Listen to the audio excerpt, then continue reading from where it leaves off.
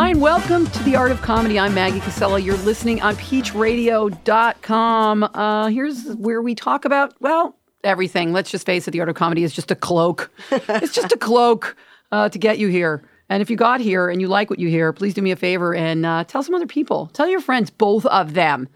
This week in the studio, that cute little laugh just came from, I don't know, how do you describe Asta Law? Let's see. This is me reading her bio. She's charismatic. Really? You put that in your own bio? That's like, I am Jesus. I didn't know you were going to read it online. I just like doing it because it's pretty funny. Of South Asian descent, because, you know, you couldn't tell that on the radio. And play the minority card. Yeah, good for you. Yeah. And you could do a fantastic Jackie Chan impersonation. Yes, I can. Okay. Asta, by her own description, is a little lady who gets big laughs. Hey, Shan. Yeah. Hello, pretty lady. Hey, pretty lady. Oh, my God. Shannon McDonough is here, too. And, of course, Adam is on the board. Say hi, Adam. Hey. There he is. We were having a whole conversation beforehand, and he turned all red and blue. So, Asta, you know what? Rather than me reading your bio, tell us a little bit about yourself. Because are you a dually? Oh, yeah. I'm a dual citizen. I was born and raised in New York. Yeah, and not in New York. In New York, where? In Queens, This New York. is Canada, right? Yeah. So In actually people America. know geography here. So even In though America. everyone is listening all over the world, what part? Queens? In Queens, New York. Yeah, in America. America. Yeah. Well, she Okay. could have said, I live in New York. Where? Buffalo. Oh, yeah. That's true. It's a state, too. true. Not Giant only is state, it okay, and you've been doing stand-up. You're relatively young. Yeah. Do you want me to tell you how old I do, but I will then have to kill you. So go ahead. I just turned 27. Oh, my Lord. Isn't that cutest little thing you ever I heard? hate you. Okay, so because I'm 29. Anyway, you just look at Adam laugh. That's the last laugh you'll ever have. So yeah, you're 27. You've been doing stand up For about 7 years. I started when I was 20. crazy. Yeah. How?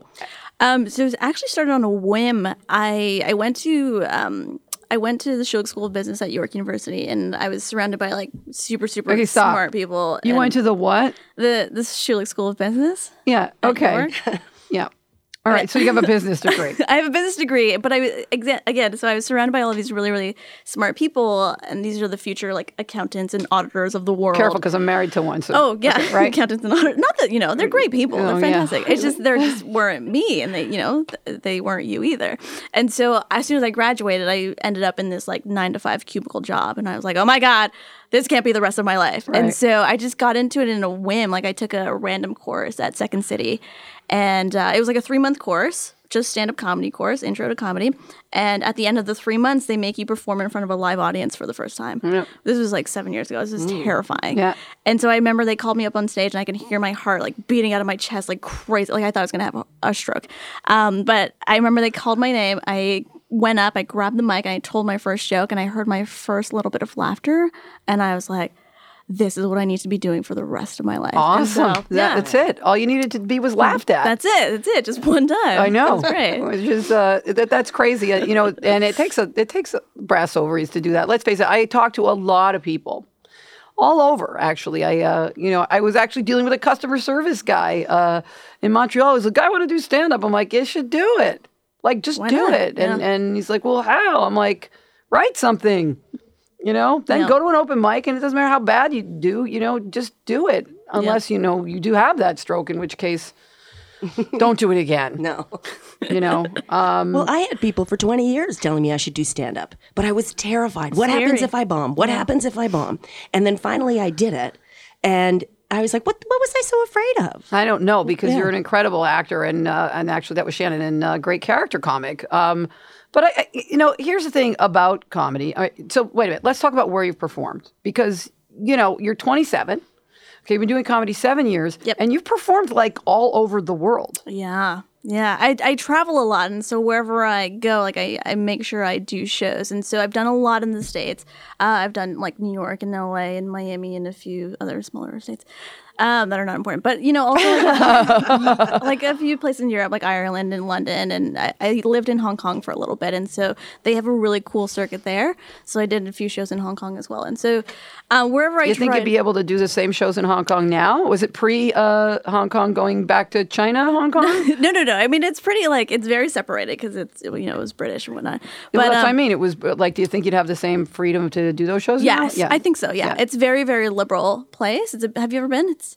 No, actually, I haven't even actually been to Miami. You've been to more places than I have. No, I'm kidding, but I have not yet. And right now I might be a little scared to travel. Is that weird? No. I get it. The world is coming to an end to some degree. But no, I mean, it's all about your mentality when you go to. I mean, we can't live in fear and not travel because we're afraid of what could happen.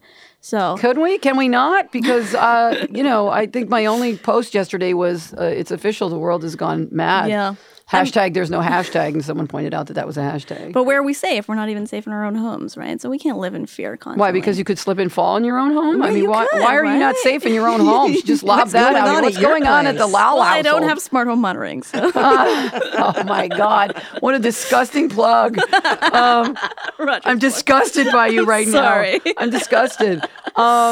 So look, we're on the news. It's really hard. We're actually doing the show the day after another mass shooting, right? This time and again, it's interesting because the last time we did the show was 2 weeks ago. I went actually to the U.S. for U.S. Thanksgiving. Well, actually, I went for my mom's 92nd. Oh, nice. Birthday mom, not going to go all over the place.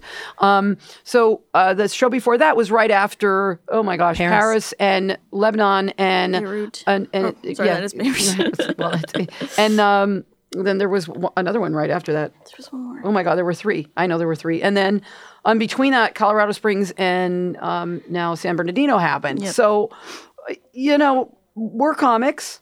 What do we do? Do we stop?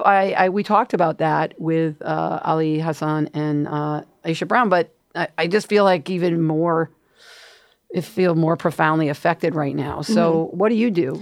So I think there's two ways to approach it. You can, go on and do your comedy as you normally would, or you can use your comedy to make people think about what's actually happening. Because a lot of times, like all of these terrible things happen, but we don't take a minute to understand where that ignorance comes from and poke fun of that ignorance. So I think it's a matter of understanding, taking some time to poke fun of the ignorance of why these things do happen. And what ignorance are you talking about? The reaction, the reactive ignorance, or the ignorance of the people who actually commit the acts? Yeah, the latter. Oh, that's very interesting, actually. Right? So you're poking fun at the people doing the bad acts. Yeah, right. And where does that come from, right? Because that's all trained behavior. It's misguided. It's misguided, right. And so it's poking fun of that, right? And reactions.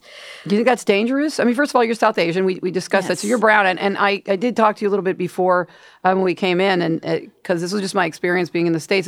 I'm going to ask you this: is brown the new black? And by that, I mean my observation while I was down there is white people seem to be crossing the street when they see brown people now, right? Which the old racism was like, oh, there's a black person, I'm going to cross the street. Oh, right. But black people have talked about that for ages in the United States. Someone sees me and locks the door, and obviously being the victims of the police shootings and all of that stuff.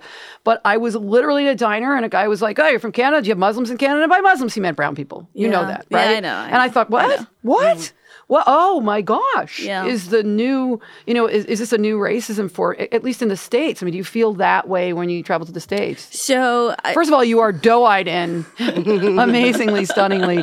For those of you not looking at us, because you can't, but we will post your picture, doe-eyed and beautiful. Thank you. Do you think that matters, or do you think that the color of your skin is it? Well, I less look like I don't look so much like a jihadist. I don't even know what that looks like, though. But with the beard and like the scarves and stuff. Okay, well, stop with the beard because every brown comic I know who's a female does a joke about. I joke about my mustache all the time. Yeah. Okay, so because you guys think you have like a lot of facial hair. We do. I have to get my face waxed. Oh my God, I can't believe I'm saying this on air, but I have to get my face waxed like every week. Like dude, I'm Italian. What the bikini part wax of your face like are you talking my of? sides, and my chin, and like my upper lip. Like it's bad. But I'm Italian. The bikini wax starts at the ankles and ends at the eyebrow. I mean, you guys think you invented like hairiness. It's all right. I just lay in a tub of meat, and it just kind of takes care of my whole care of everything. Yeah. That's one way to do it. Yes, and which is why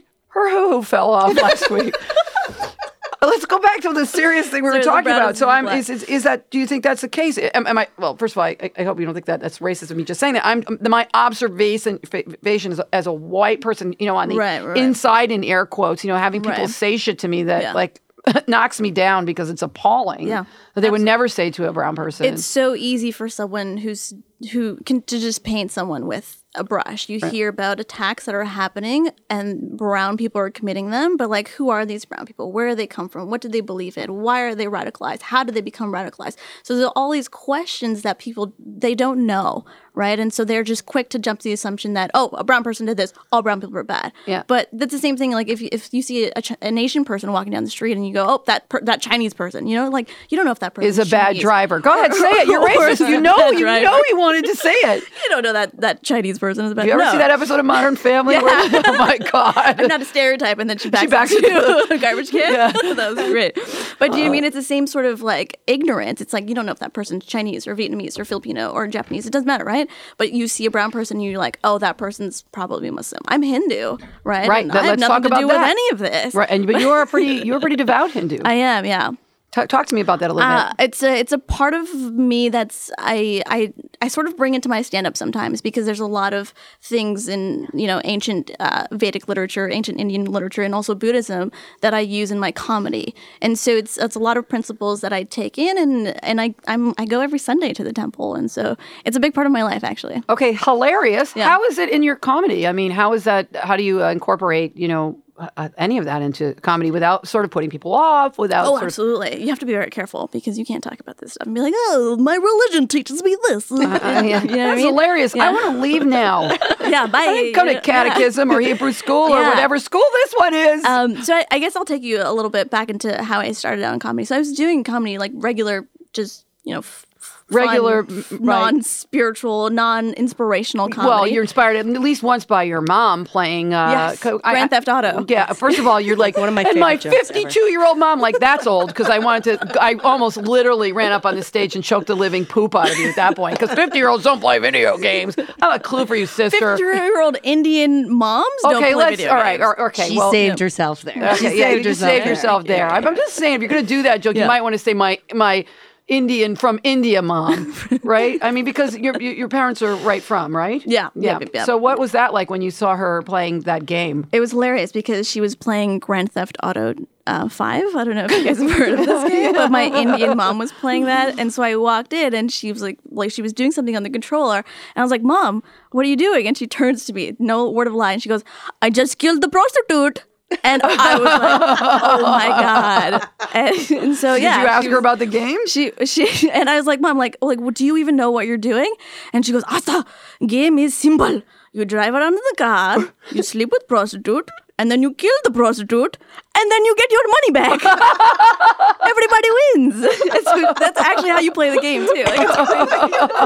And so she's hilarious. She's been very supportive with my comedy career, and so I love her. She's in India right now. She's hanging out. She's in India. She's shopping for my brother's wedding. That's what she's doing. Nice. So let's go back to what you were saying and how you incorporated. So you're just doing stand up about your mom and your Indian mom and your mustache and your facial hair and all that stuff. Very and then, superficial things and things that would just get laughs. Though, I know, no, absolutely. I was doing great. Like when I was first starting out, I was using the minority card, I was using the clitoris card. I was using all those cards to get on stage, and I was getting a lot of time, and it was going well, and people were coming to my shows and they were laughing. But then they were leaving, and that was it. And there was no change. I wanted people to start coming to my shows to laugh, but also to learn something and to leave with a different consciousness, maybe like a little bit of a pep in their step, a little bit of inspiration in their day. Mm-hmm. And so that's why I changed. So you're a missionary. You're a comic missionary. No, not necessarily. You're trying to convert the audience. I'm trying to be like comedian Oprah. Like that's what I was trying to do. Oh, nice, right? nice. And so you have a tagline: Deepak Chopra and meets fart jokes. Yeah, Deepak Chopra meets fart jokes. Okay, so I interrupted. So go ahead. So tell me the process. So yeah, essentially I wanted to change the consciousness around my comedy, and so I wanted people to come, laugh, and learn something. And so that's why I started doing something called, and I completely made it up, inspirational comedy. Yes. And so every comedian out there tries to find their niche. I think you started that at my club. I did. I started at the Flying Beaver. I thought it was perspirational comedy because our place was either too hot or too cold. The Flying Beaver, actually, to be completely honest with you, has a beautiful place in my heart because it was the place where I started doing what I loved, like the comedy that I loved. I think I forced you to do the comedy. Yes, you did. I like to take credit for forcing people. You did. Honestly, I tell people that you were my inspiration because you pushed me when no one else pushed me, and you believed in me. And now I'm doing my own thing, and this is coming to fruition. Thank you, because you know what, I did. It looks like I fished for that compliment, and now I can't take it because I'm Italian. And Yeah, it's you like, can't don't say take nice things about me. Okay, shut up. As soon as I started, I knew you couldn't You take see it. my eyes go down?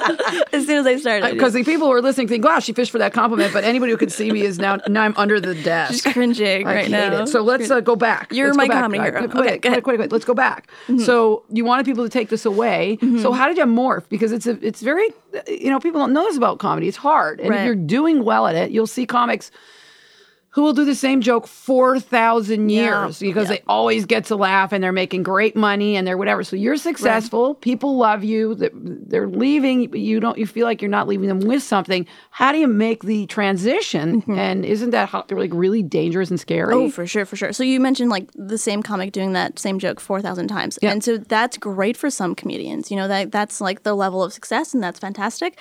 But I used to do that all the time and I used to leave the stage so unfulfilled. And so I knew that I had to do something. And you pushed me to write my own show. And I was like, you know what? This is what I'm going to do. I'm actually going to sit down and write a 55-minute show. And I'm going to throw in some jokes. And I'm going to talk about something that I want to talk about. So my first show, I don't know if you remember, but it was called Words to Laugh By. Yep. Play off of Words to Live By. And it was all about happiness and how to achieve and maintain happiness through all of the ups and downs that happen to us throughout our lives. And that's kind of a big topic. It's a deep topic. We all want happiness, right? But it's That sounds so funny. Right? I know. Right? I mean, Let's go to the show about happiness, Shannon. but the thing is, Deepak Chopra meets fart jokes. Wait for the fart jokes part, guys, right? So it was all about happiness, and I threw in some really interesting principles. Okay, stay with me for a second, okay? No, you've got time, dude. This is here's the thing. The thing about this show is like it's more of a conversation. Okay. So you don't have to cram anything in like 12 seconds because the people who are listening, both of them, have really loud, long attention. Sorry. No, my mom who listens doesn't have too now. Who doesn't have a podcast? Raise your hand. Wait, never mind. Actually, so take your time. Right. So it was very interesting because I just sat down. I told myself I was going to write this 55-minute show, and I threw in principles about what I've learned through happiness through ancient Indian teachings and through like what I've studied through prominent teachers like Eckhart Tolle and Wayne Dyer and Oprah to some degree. And so I've taken all of these tidbits of happiness. So I talked about some real things. I talked about I just want to, the fact that you said Oprah makes me just want to give you a shit. Don't even. I worship we Oprah. love Oprah. I love Oprah. Okay. She's really doing amazing things with it. She could be doing anything with her money, but she's doing good things with her money. Oh yeah, no. Believe me, I don't. Are you kidding? Do I begrudge an African American woman who had no shoes till she was like when she said she wasn't going to eat meat? Like the beef industry, I think they either sued her or whatever. Really? Yes. Oh man. She said she saw something made her not want to eat. She had to go to court. I know. Are you serious? I just I hope popped someone wide sues open. me for not eating meat. No, yeah, I know. No, but that's part of your thing, man. You can't eat meat. So, that's the wings. So go ahead. I just had to give you a little Oprah shiz. No, it's good. So, okay, so you combine all these people. So I talked about some real things in this show. I talked about perspective. I talked about detachment. I talked about stress. I talked about mindfulness. These are pretty big topics, but I intertwine them with relative examples and silly examples, like super silly jokes. Honestly, I don't want you to do your shtick, but I do want you to do your shtick because it's really it's easy. I see how you're describing it, but it's hard for people who haven't seen it. So I'll give you an example. How do you get into that? Right. So I recently, last week, I did a show for the Rogers Women's Network, and I was talking about happiness a little bit to some degree, and I was talking about how to find the bright side of every single situation, right? And so at the end of the day, the quality of our life is determined by the quality of our thoughts. And if our thoughts can be positive thoughts, we're going to have a positive life. There's a correlation there. So I gave examples of that. And I said, for instance, like, what if your coworker decides to heat salmon in the company microwave? Like, that's a crappy situation. Well, what's the bright side of that situation? The bright side of that situation is, well, at least you're not that guy. Everyone hates that guy. Do you know what I mean? And so... And then I gave another example, and I was like, okay, another hypothetical example. Say, for instance, totally hypothetically, that the mayor of your city gets caught smoking crack. Right? Well, what's the bright side of that situation?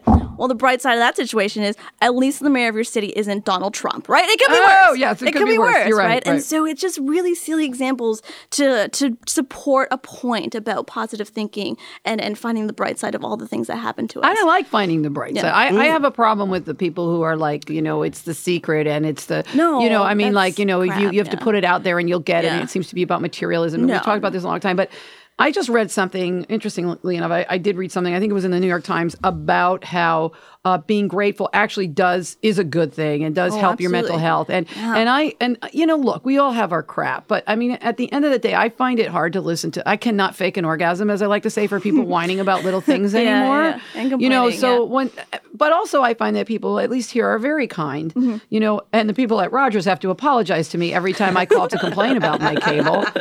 And a woman the other day, I called to complain about my cable service, and she was like, I'm so sorry. That must be so frustrating for you. And I was like, lady, please, did you run my pet over in the driveway? Don't apologize to me. You know what's frustrating? Syria. Yeah. And she was like, oh my God. You said that to her? Yes. Oh, she nice. goes, thank you so much for saying that. Yeah. Because perspective. a lot of people really, you would be surprised how upset they get about their cable. Right. And I'm like, well, I know I'm really I am frustrated right now because I can't do my work. Yeah. But at the same time, I'm not going to take it out on, and I appreciate that that's customer service. It's just they're sitting there, and I have a feeling if I had to read that script, I would be fake jerking off. Well, I was like, you must be really frustrated right now.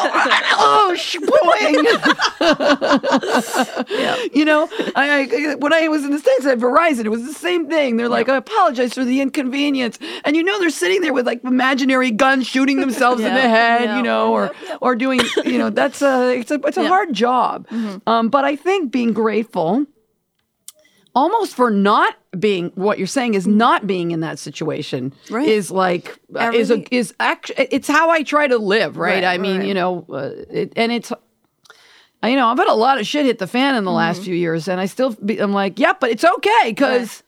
And it's a matter of keeping that attitude up, because I talk about perspective. Like, it could be worse, right? A lot of things could be worse than they are, and it's a matter of like keeping the time to be mindful and to be grateful of the things that you do have in life rather than the things that you don't have. Yes. Right. And so that's essentially how I try to incorporate mindful tactics and mindful principles into stand-up comedy. And it sounds like a crazy task, but it can be done, and I have been doing it. And that's why I started this company, Goodness and Giggles. There we go. Here comes the plug. Sorry, that was the plug. The shameless plug. And that's why I started this company, Goodness and Giggles, is just basically to infuse humor into these conversations. And I talk about real things. I talk about stress and fear and happiness and all of these real things, but infusing humor into that conversation. Okay, so there was also a thing in the Times either yesterday or the day before where they actually did a poll on like, are you afraid? How many times a day do you think about shootings? And does it affect your life? And I'm thinking about it. Yeah. Are you? No, because you just mentioned it. Because I just mentioned it. Well, that's way to go, Maggie. Okay, shut up. Way to bum us all but out. I mean, when you talk about stress, some of the stress is it's so real, right? Right. So there are times when I think when I'm going, it could be worse, and I say whatever it is, I feel like I'm discounting people's right to be stressed about things that are actually stressful. Right. So how do you bring a comedic thing to that without offending people who are really actually going through stuff that may not be Syria, right, but is still stressful to them? So where does comedy? How do you do that in this particular show? No, that's a great question. And so what I also like to talk about is something called detachment. And so that is not worrying about the things that you can't control, because a lot of times in our lives we stress out about so many things.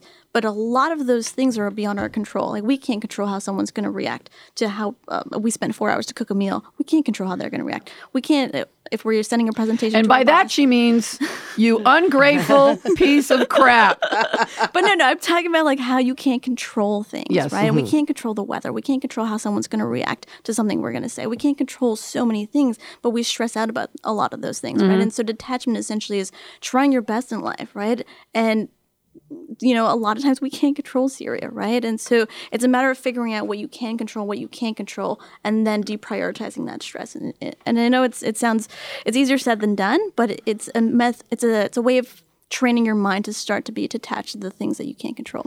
So detachment always sounds like such a bad word, right? You know what I mean? When when somebody doesn't react, we're like, yeah. Why did you break up? Oh, she was so detached. You know what I mean? It's like, But there's a difference between detachment and empathy, or sorry, apathy. Yeah, right. right. There's a big difference. Apathy means like you just don't care, and you know what I mean. But detachment means you're just not worried about the things that are beyond your control. so It what's doesn't fun- necessarily mean how having do you a make that negative funny? connotation. How do you make that Oh, funny? interesting.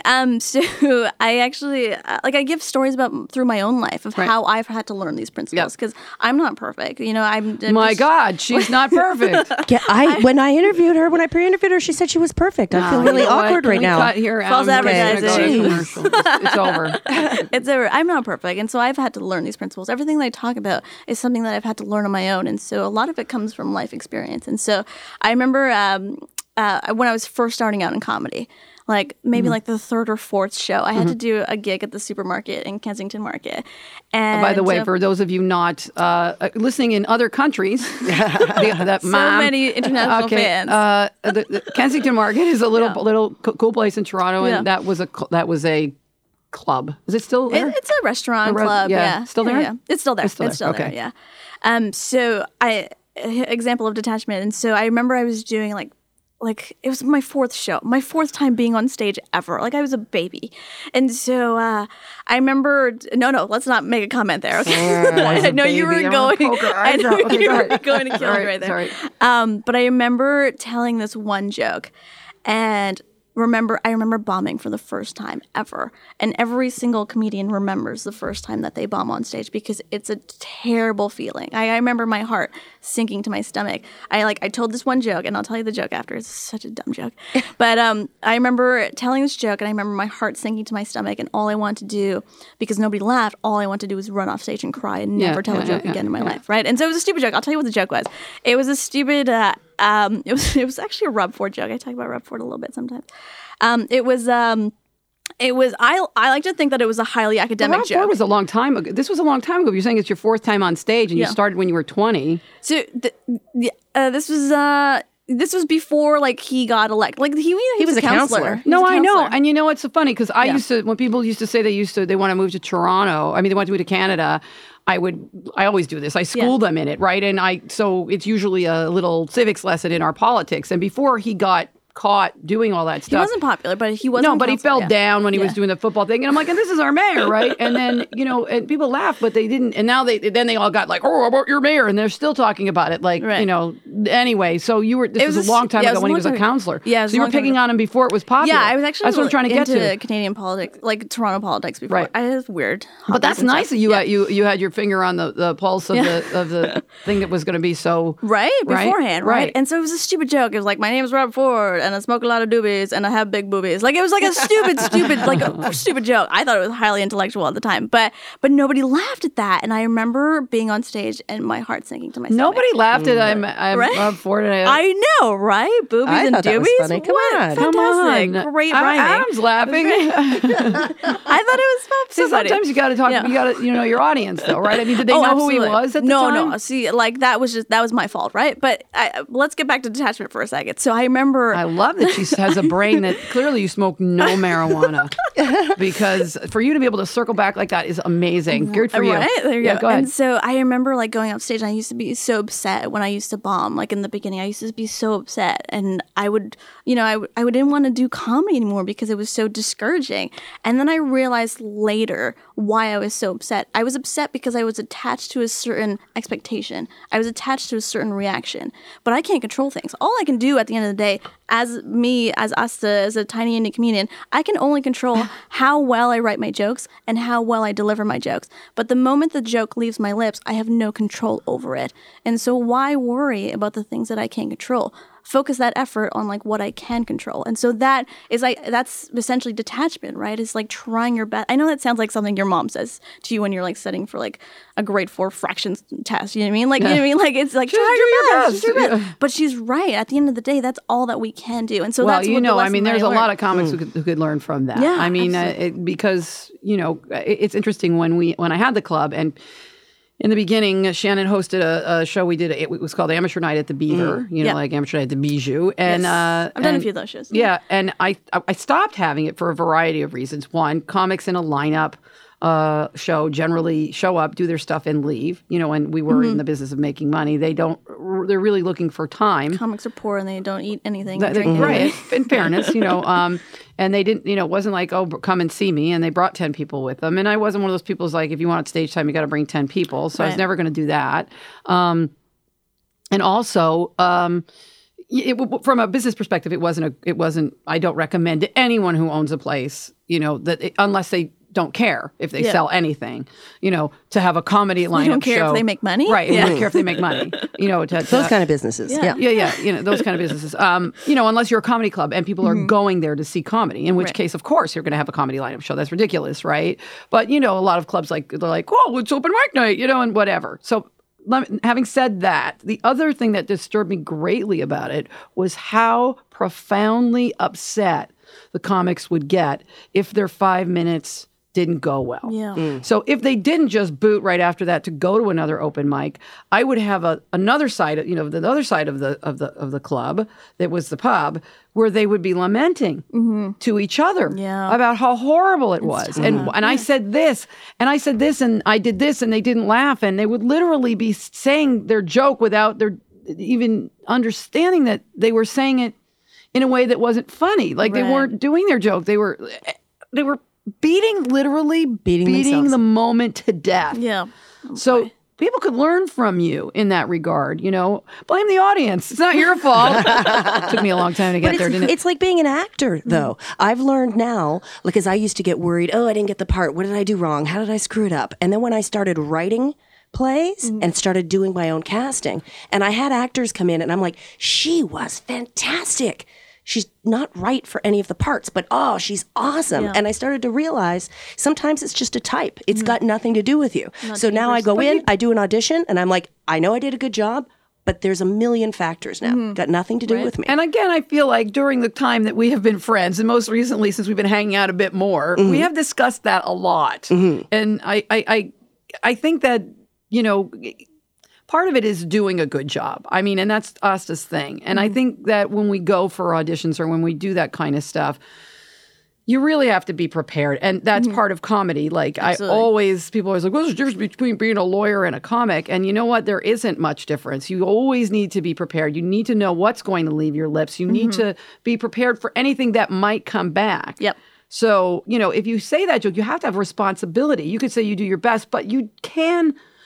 You have to have some responsibility for the reaction. When you say to me, I can't control how they're going to react, well, you have to at least know they're going to react. You have to try 110%. Right? You're trying to make them laugh, correct? Yep. You're not out there just going, I don't care what they do. Yeah, you have to care. You still have to care, but you can't be attached to a certain expectation of how they're going to react because you can't control that. But you expect them to laugh. I know, but when they don't laugh, that's when the all of the negative emotions come through, right? The discouragement and the fear and the stress and all of those negative emotions, right? So it's a matter of detaching from that.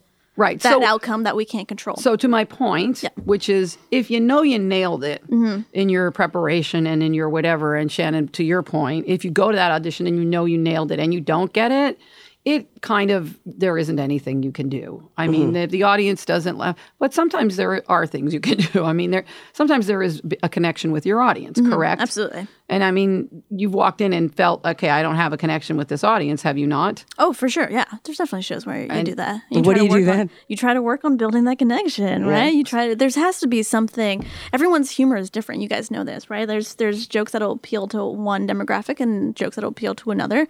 I did a show last week with the Rogers Women's Network, and I made a joke about Taylor Swift and nobody laughed because they're like, who's Taylor Swift, right? Because they were old and 50. Yeah. Pretty much.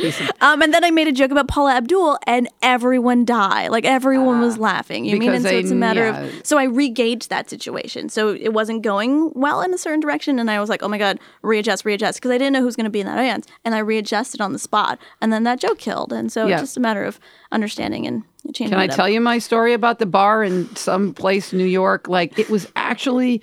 It was called Bedrocks. It was in a strip mall. They put me up in the hotel where Joey Buttafuoco used to meet. Oh my God. What's her name? Amy Fisher. Amy Fisher. Oh my God. I got there. Any of these references. Okay. See, that's hilarious. Oh my God, she's that young. You know Amy Fisher? Come on. Joey Buttafuoco.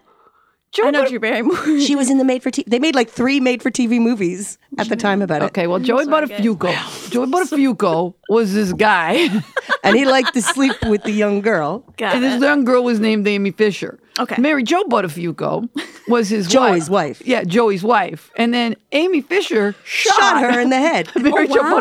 Buttafuoco, and she got partly paralyzed. On her I face. remember her on TV going, "Look at what she did to my face!" Yeah. Like, and she was like talking on the side of her mouth. And then Amy Fisher went to jail, and then Mary Jo Buttafuoco and Amy Forgave Fisher her. forgave her, Oh, wow. and they became friends. Wow. Anyway, it was a big deal because. Well, Joey Buttafuoco was kind of like he didn't Just the name alone. Yeah, Joey Buttafuoco, right? But nothing happened to him, right? No, I think I don't think anyone goes like brings their car to his shop anymore. Well, and here's the thing: Joey Buttafuoco and Amy Fisher. Now you know the story. Used to meet. You gotta at tell this- the story now. Used to meet At at this strip mall? No, Hotel. at this hotel. Okay, hotel, yeah. They put me up in that hotel. Okay. So I get there with my girlfriend at the time, and I'm like, don't say I don't take you to nice places because there's cigarette burns on the counter. I'm like, man. maybe we should just sleep on top of the no. Because now we know we should never sleep on top of a hotel Comforter. right? Or whatever, duvet. So it was just hideous. And then I get there, and the women are mad because it was a dyke bar. The women are mad that they turned off the pool table. They shut down the pool table. They're like, what the fuck's going on? Like, why you turn off the pool table? I'm like, uh-oh. They don't want to see me. But these were the days when you actually got paid to do these shows. So I was getting paid, Good old right? days. Good old days that you don't remember because it never happened. I never You see, got any of your lesbians story. used to really like to play pool. So maybe now you could take that joke, you could put that in your show. I'll put that on my So the next time you're in front of a room full of old lesbians, just say pool. You will kill. Terrible. Oh my Pool.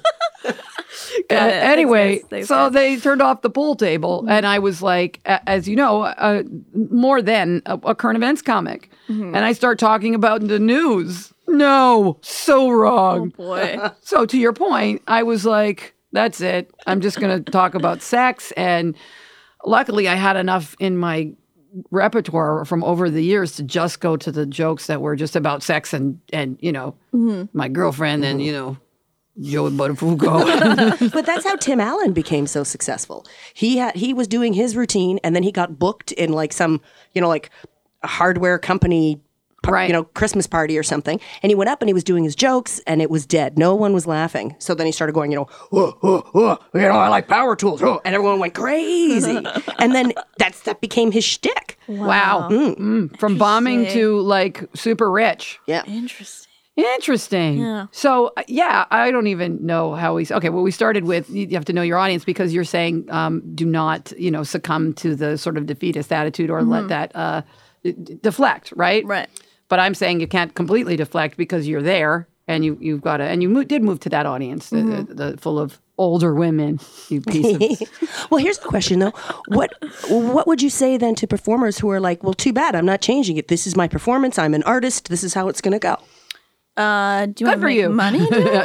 Do you want to? What do you want out of it? Are you just doing it to express yourself, express your craft, or are you doing it because you want to make people laugh and you want to change mindsets and you want to? It depends on what the end objective is.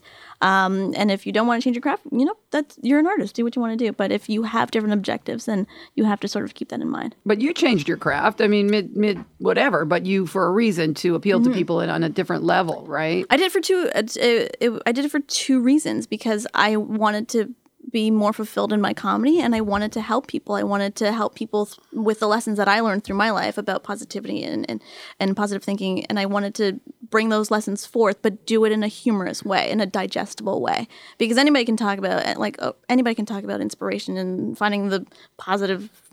Finding the bright side of every situation and all the different principles that I talk about, everyone can do that. But if it's not it's not an entertaining process, and no one's going to really paying attention. Okay, to it. so here's what you did that's completely different, however, okay? Because you get, a lot of people struggle in this industry with, having to go and do those lineup shows and you saw a niche, not a niche, I'm sorry. created a niche. You created a Yeah. niche, yeah. So, I mean, every comedian out there tries to have their niche. Like Russell Peters, he does his he started with his racial stereotypes, and Chris Rock, he does his more urban humor. Right. And so I, as That a- means- Urban. That means black people. right, Code word.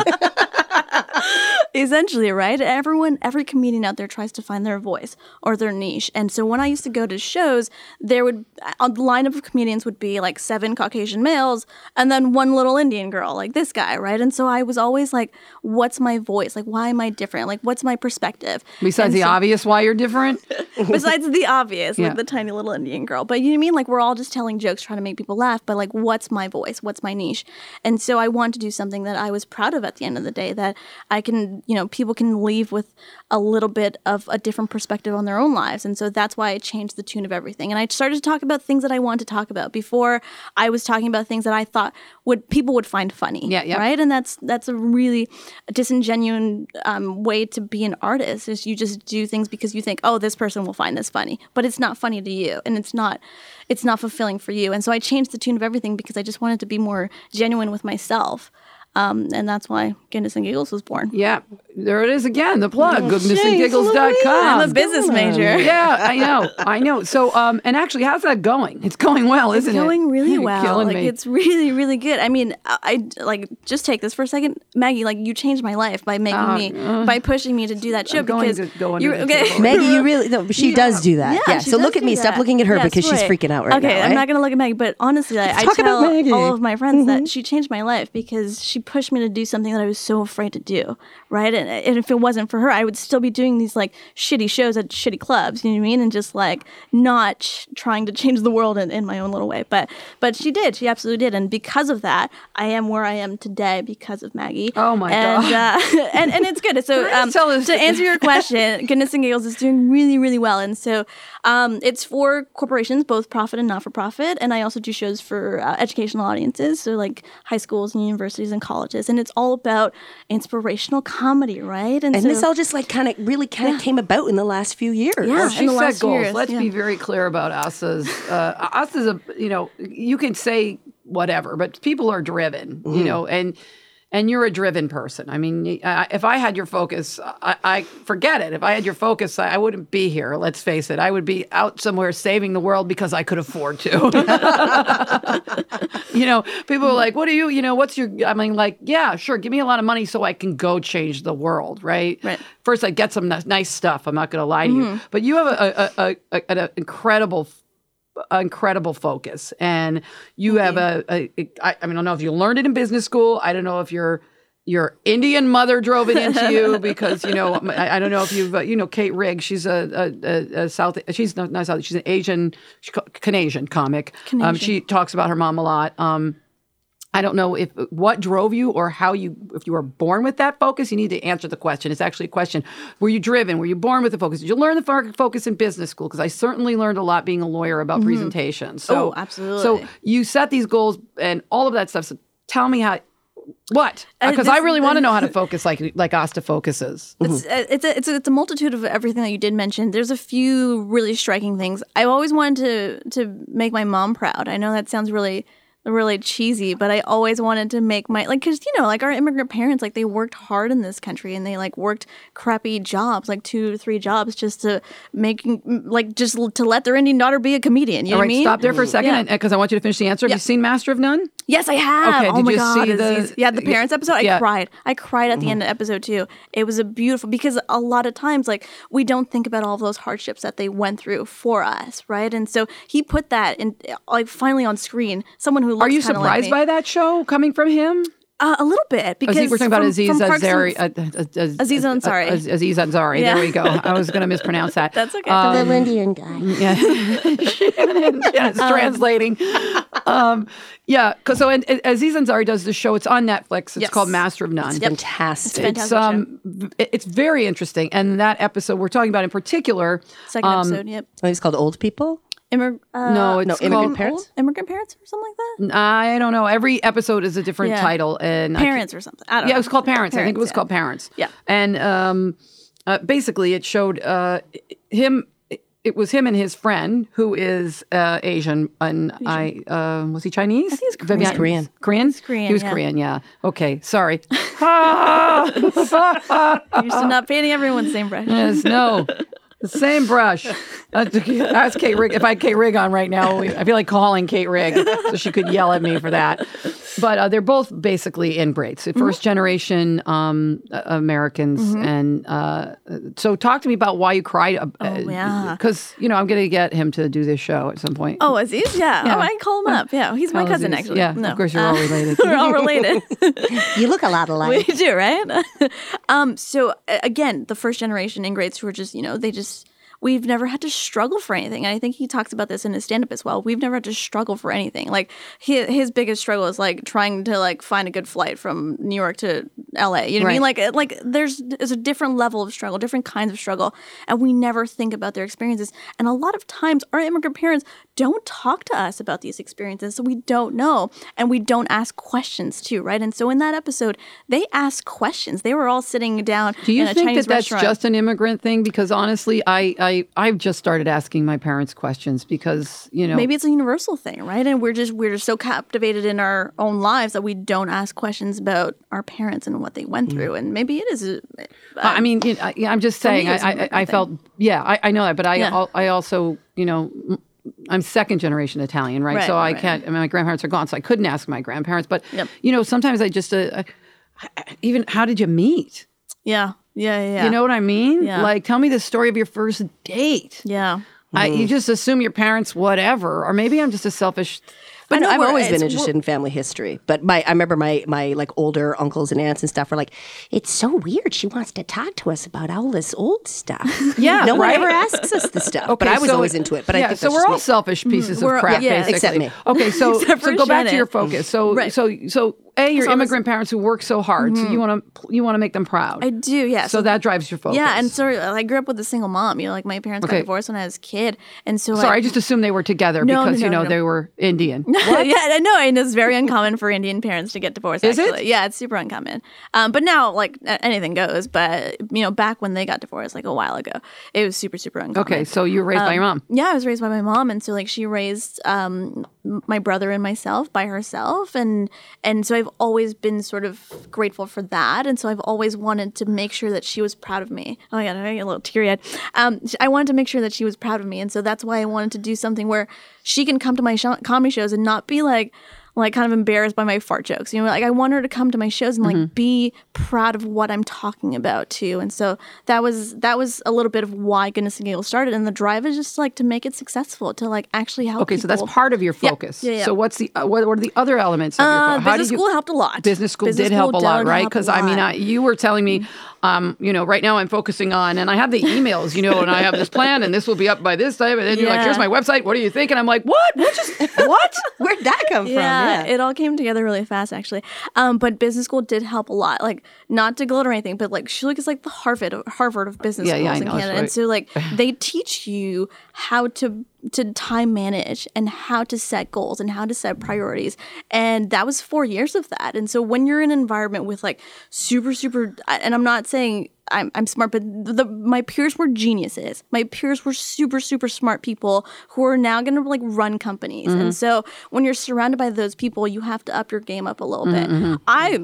Let's be honest, I barely passed at school. I until I started taking marketing courses, like I was barely passing through that school. But then I started to get really good grades because I was interested in the material. And so it's a matter of marketing and it's a matter of like, it was surrounding myself with like smart people. And I've always tried to do that in my career and in my personal life, is to like surround myself with really smart people who are driven, because that forces you to be driven as well. A lot of my friends are entrepreneurs. And so that forces me and that keeps my focus, because if they're focusing, then I'm going to be focusing too. And I think that your character and your drive is made up of like the 5 people that you surround yourself most with, right? And so your company has a great influence on who you are as a person and your character and your goals to some degree, right? So it's a multitude of factors. My mom and business school were 2 of the big ones. Yeah, I think that's I think business school is probably look, pleasing your mom is like, that drives a lot actually. I want to please your mom too. I know, right? Yeah. No, it also drives a lot of people crazy. Let's just face it. I mean, I my neighborhood, Italian, Jewish. It was like, my Jewish friends could never please their Jewish moms. It was like, oy vey's mio, you're killing me, right?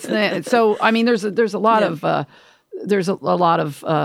certainly wanting to please parents, unless you hate them, in which case you just don't, You don't care. You don't care. You do stuff on purpose just to piss them off. And then they become part of your act. You know? Yeah, there you go. Does your mom, when she sees you do her on stage, oh my God, that came out sounded so weird. completely Adam, wrong. edit. Jeez Louise. It's me do her. G hashtag. Wow. That was beautiful, actually. I really enjoyed that. That was good. Has your mom seen you impersonate her? Yes, she's at the Flying Beaver. She's come to a few shows. Yeah, she's seen. Did I meet her? I think you might have. I think yeah. I might have introduced Yeah, you. yeah. Yeah. We should tell the story of how you're like, you had a show and like 5 minutes before the show, there was like yeah. 4 people there. I was your sound check that night. I was like, what the heck? And then 45, we only held 54. And then, Brown people don't make reservations. oh my, you know? I was like, what? The chef was like, what? I'm like, what? I'm sorry. We don't know how it works sometimes. We're not. Yeah. And then you're like, well, brown people don't. I'm like, okay, Asta, next show, you must force them to make and then they did, right? Yeah. We just have to teach us. It's fine. It's like colonization all over again. It's fine. You just have to teach us the ways of your people. It's terrible. It's terrible. But yes, what was the question? I don't even remember. What does your mom say when she sees you Yeah. impersonate her? She shakes her head and she smiles because she knows she knows I'm making fun of her, and she knows she's very playful. She's very cool with this stuff. She's very supportive, and she's like, whatever you need to do to get a laugh, no problem. I will be part of your joke. Like, you know, so cute. Come on, man. Yeah, You know what? I'm sorry. No matter what, let me ask you this: Yeah. is it offensive to you when people of not South Asian descent do the accent? No, I don't get offended easily. Like, Because I don't really like it when people who are not of the culture do an accent, unless you're actually talking about an incident that happened and the person actually said something. it's the tact to in what you do it in the context of what you do it, right? If you're just doing it just to like try to get a cheap laugh, then it's the audience is going to know that. But if you do it in context and if you do it in an appropriate manner and it's funny, then yeah, go ahead, go nuts. Yeah, because it's a really funny accent. I mean, It is right. It's funny, when I retell your jokes at parties, I do it with the accent. When I steal your jokes at parties. Exactly. Translation. I talk about my mother, and everyone thinks it's hilarious. And then I killed the prostitute, you know? Everyone wins. Well, that you actually made that as a she got a deal joke too. Yeah. So, oh my gosh, now I just forgot, and I had a very organically leading right to the next question. Stop Drive, it. focus, drive, mom. No. It had to do with stealing jokes. You ever had your jokes stolen? No one wants to take inspirational comedy jokes. It's not a really fun market right now. Yeah, so I was bombing the other day, and I went with Detachment. Before that, Yeah. when you told just the general run-of-the-mill jokes, do you ever see anyone do your material? Not really, because when I go, as I said, when I go to shows, like the perspective is usually a Caucasian male, and so no one really has my life. You know what I mean? Like, you lucked out there. Yeah, you tick all the boxes. Yeah, and so too specific. Yeah, females. Wow. Yeah. So there's no one who can take that perspective, right? And I do stuff based on my own experiences, and so it's kind of another female brown comic could take your jokes. They could. I mean, they could have. They could have, but that didn't happen. No. I have had it happen to me. Actually, it's very disturbing. Female brown comic took your yes, joke? a female brown comic took my joke. They are such trouble. They're vultures. She's like, she took her joke. I was Italian, raised in a Jewish neighborhood. There, I did it. Go ahead. Nobody's listening anyway. I love what you do, and it's actually so cute. Well, who makes you laugh? Wanda Sykes, Sarah Silverman, Amy Schumer. You know the people. I make you laugh. Yeah, Maggie Casella. Shut up. That one I went fishing for. Terrible fishing. But I love Wanda Sykes. She's one of my favorite comedians. Sarah Silverman. I actually got a chance to meet her at TIFF. She was doing like a little Q&A session at TIFF, and I love her style of comedy. I love women comedians who have a message. Those are my favorite type of comedians. And so that's what I want to be one day, like be a strong female comic with a message. So, that would have been my last question, would have been like, what's your legacy? But we already know what your legacy to is. spread goodness and to Do you spread want giggles. And fart jokes. And fart jokes. Do you want to eventually can I even ask you this? Do you want to eventually quit your day job and just do this full time? Oh, that's the dream, Maggie. That's the dream. I'm working 9 to 5 in a cubicle right now, and that's to pay the bills, and then I do the other stuff on the side. And I would love, my dream would be to tour the world and to spread inspirational comedy and to help people find a different perspective on their lives, to help people just to bring a little bit of light into their lives again through comedy. And I feel like the reason I started Goodness and Giggles is because, well, a multitude of reasons, but I came across this quote from the World Health Organization that basically stated that depression will be the second leading cause of disease after heart disease in the next 5 years. Like in the world? In the world, yeah. After heart disease, the next cause of disability, will be depression. And that blew my mind because that's 5 years from now.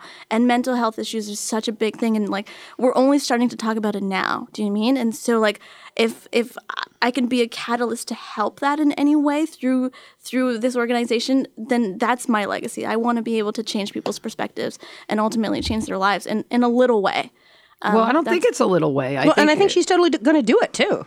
Yeah, well, really. You know what? I want a piece. I want my piece.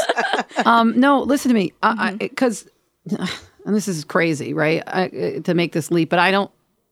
In a way, it's almost a religious experience that you're talking about, but it's not religious. It's not religious, no. And the way I'm not an expert on anything. It's just my observation, and obviously, I'm a little bit impacted by everything that's been going on, and a lot of what goes on is done in the name of religion, and it's very upsetting. But at the same time, I think if you open your eyes and you look at the socioeconomic situations of so many people in the world, and now people are rolling their eyes, and see that they're probably drawn to certain organizations because they feel like they have no choice, and because these people are offering them certain things like food and clothes and martyrdom, the virgins, whatever. That there is this void of hope that needs to be filled. Absolutely. And I mean, can we do it with comedy? I think maybe there is a lot of suffering in the world, and let's be honest. Like it's we're not going to sugarcoat this. There is a lot of suffering in so many different ways. Sometimes it's external, and sometimes it's circumstance. Sometimes it's people around us. Sometimes it's our own minds, right? And so I want to help with that latter part. Is like is finding the gratitude and the light in our own minds, and like actually thinking about the quality of our own thinking too, because a lot of mental health comes from within. It also comes from different circumstances and stuff. Right, and also sometimes it's biological. It's a very complex issue, but I feel like it can be done. I feel like people are looking for hope, and I feel like if this can be done through inspirational comedy, then why not? And I think it can be done because I've gotten a lot of feedback through the shows that I have done, and people are like, wow, like I was having such a crappy day and you changed everything around for me today in 45 minutes. And that's why I do this. Dude, are you taping this stuff? Yeah, absolutely. Yeah. I just, are you putting together a book and a CD? Yes, I am. I'm trying to. So is that in your business plan? Yeah, it is actually. It is. I mean, like further down, like that's not like the end goal. But I did tape the show last week, and I'm gonna throw it on YouTube and stuff because I want people to know exactly what I do, and I want people to be like, hey, I like what she's talking about. I want her to come talk to my group of people. And I think the next logical step, my friend, is you got to start putting this stuff into distribution. You're only one person. Yes. One of the best, some of the best advice I ever got as a lawyer when I first started out was from a client who said, you're only one person. Yeah. So if someone comes to you and doesn't have money but has a great idea, and they say, I'll give you a percentage, he's like, take it. Take it. Because you can't, you can't do this. You can only bill so many hours. Tell that to the lawyers who go to jail, right? only bill so How many did you bill that many hours there's only 365 days in a year and you billed 5 million hours, right? Yeah. So I think there's only one of you. And if you want to get the message out, maybe the next logical step is to get working on that book and get working on that CD. Yeah. Because you can sell the CDs after. I'm just saying, if people want to hire Maggie, people want to take away what you're saying, if your goal is to really change, they need something to take away. Even if you sell it at cost, right? Even if you sell it at cost plus, a couple bucks, right? Right. Because your goal really is to change the world. A little bit, Hasta How do you like that here on The Art of Comedy? That. We have a comic whose gonna goal change is to the change the world with perspirational comedy. Inspirational comedy. Inspirational comedy. Yeah, well, thank you. That's the plan. Thank you for having me. Yeah. Did I forget anything? Is there anything you want to say? You have another show coming up or anything? Anything else you need to plug? Yeah. No, I'm good. Just Goodness and Giggles. Check out goodnessandgiggles.com. There you That go. is Asta. Sounds like pasta, spelled AASTHALAL. Yeah. If you want to look her up, but Google's Goodness and I remember sending you an email like running the name by you, and you couldn't remember, but you did like it. I remember being in your kitchen and telling you, I was like, "What do you think about Goodness and Giggles?" And you're like, "Get the URL right now." And I was like, and then I got it the next day. I got it. Yeah. It's great. Yeah, So, thank get you. the URL. Pee on that URL. Get it right now. Yeah, if any give you any advice, it's pee on your URLs, people. Because but no, that's awesome. All right, so Asta, Shannon, Adam, y'all listening out there, this has been The Art of Comedy. I'm Maggie Casella, and you've been listening on peachradio.com. You can comment. If you're listening and you want to drop a comment on the SoundCloud site. Write us. Tell us what you think. If it's good. If you don't like it, you don't have to write Hashtag it. brown. If you don't like it, I've been Kate Clinton. She's a great comic. I just always like to do that. Thank you so much, Asta, for coming. Thank you all for you. listening. Maggie Casella, The Art of Comedy, peachradio.com.